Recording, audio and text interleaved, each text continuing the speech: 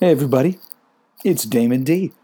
Welcome to the Under Review show. It's the end of July as we know it. And, sports are back. So, sort of. This is weird and awesome. And there's stuff to bet on. There's a lot of stuff to bet on. It's been a wild ride. And we have sports back. A form of sports. It's not even like, it's not full-on sports, but it's a form of sports.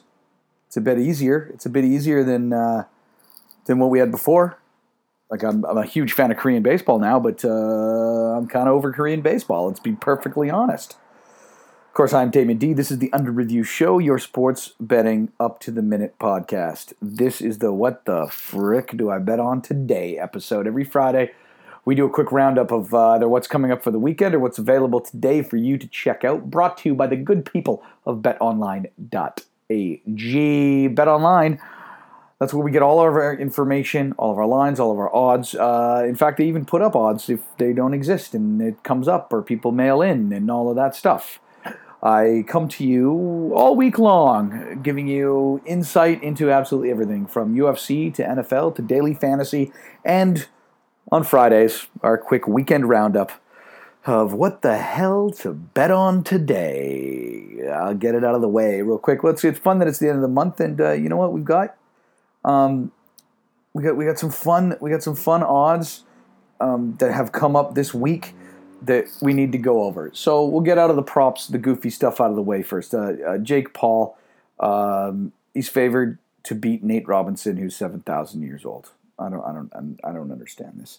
He's a minus 170 favorite to a plus 140 Nate Robinson. I think even like a 50-year-old Nate Robinson with the man strength will kick the crap out of the guy. But, that being said, he's pretty old. Anyways, every piece of news I've ever heard about Jake Paul has been forced upon me. I don't even know what or why. And it's not like I'm old. I think so many people that I talk to at any age still don't know why, but he is. And hopefully that guy disappears soon, but he's not. Odds boosters. So betonline.ag does this great promotion every single day. Every day they come up with an odds booster. So this is, they'll take a couple games, a few games that a few futures, even some entertainment stuff, and they'll just boost the odds just for a short period of time. So you can go in, if you like it, boom, you can snag that line if it's something you're stoked about, and they'll bump it, and you get a little bit of bump on your odds. The odds booster specials for yesterday, for instance, there was a bunch of baseball, there was a bunch of NBA, and there was some MLS odds. Is what they do. If I remember correctly. So make sure you head there. In the sports book of betonline.ag, there's a section that is just dedicated to sports boosters, and you can go in there and just get a booster. Just boost it. I would if I was you. Anyways, I don't play them all the time, but it's always great. Once in a while, I'll be like, love that line. Loved it before they boosted it. Love it even more than now they boosted it. And then go and make a little extra money. So I encourage you to do that. This is a wild one that's coming up. Mike Tyson is going to fight Roy Jones Jr. I don't know why. I don't know why they allow people to do this, but they do. He's a favorite over Jones, minus 170. Jones Jr. is plus 140. I don't know how to handicap this. I don't know how we even do it. I actually almost want to just boycott it from my show because I feel like it's not right. There's just something not right about it. You shouldn't do that. He's 54 years old. He does not need to get hit in the head ever again in his life. It's fine, dude. Don't get punched. Not at that age anyway. Roy Jones, you too. And Mike Tyson's always been kind of punchy. He didn't take a tremendous amount of damage in his career, to be honest. He didn't get hit a lot early on. He did get beat up pretty bad a couple times later in his career, but and that can't be good for you. But Roy Jones, went from never being hit to being knocked out in brutal fashion to just having the glassiest of the glassest jaws ever and just falling off a cliff in terms of being so dominant to being just ridiculously bad immediately. He also does not need to be hit in the face ever again in his entire life. And it's totally fine if he didn't. Nobody, but they're just bored. I don't even know. They're calling it a mega event. I hate these things on so many levels. Like, one is that it's not really good boxing. They're really, really slow. Boxing is a hard thing to do.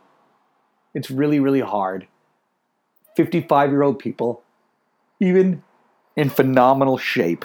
If you're 55, you just don't look good when you're boxing. You know, it's not on TV. You look slow, you move slow, you react slow. You just do because you're kind of old. And the best boxing looks great when guys are slick and quick, and you know what I mean. And it looks good. It's actually a spectacle for the eyes. Like, there's an art form to it. The reason why they call it the sweet science, and that's what the appeal. It's not just the fight. If you want to just see old guys fight, go outside the back of a bar at 2:00 in the morning. You'll see you just slobber all over each other swinging. That's what fights with old people look like. What makes stuff appealing isn't their former selves that they aren't anymore. It's the name, and they think Tyson, and he's doing well. You can't do it. Like, do they need the money? That I don't know. And it's also, I understand it too from a certain aspect that, you know, Tyson probably has recovered a lot and changed a lot of his life and turned his mental state around, his physical state around. He feels good. He feels better. He feels like when he was 20 years old, had the heavyweight championship of the world. Probably feels phenomenal. He wants to go out there and, like, you know, he's like, feel good. I don't think he has delusions of winning a heavyweight championship ever again, but he just says, hey, I can go in the ring and do my thing. I get it. They just don't understand that it's not going to look very good. And it's going to be kind of sad. And they don't need this to happen to their brains at this age in their lives. This stage of their lives, they just don't need their brains to get bopped. You know? So, I don't know. I'm sad about it. It's weird. I don't know. I'm just, you know where I'm at. There's no secret to, I think, anybody here. Okay, some real stuff. How about NFL Coach of the Year? Right? Like everybody, Mike McCarthy, plus 1,400. That's the pick there. Okay? But the top guys are Belichick, obviously every single weird does it. And I mean, this, by the way, if this isn't the most Patriots setup, I think 7 starters of the New England Patriots have just declined to play this season. Right? The 22 starters, 7 of them, 40% of your starting lineup has said, we're not playing. And some really, really good guys. Dante Hightower is a stud. On defense, by the way, one of the best defenses in football, besides there's no defense anymore. Anyways, this is just tailor-made that a bunch of dudes are just going to step in. Hank, and then he's gonna take them to the AFC Championship with no players. It's the most Belichickian thing set up ever. I mean, the odds of winning the Super Bowl are relatively low. They just keep getting worse, Cam Newton or not.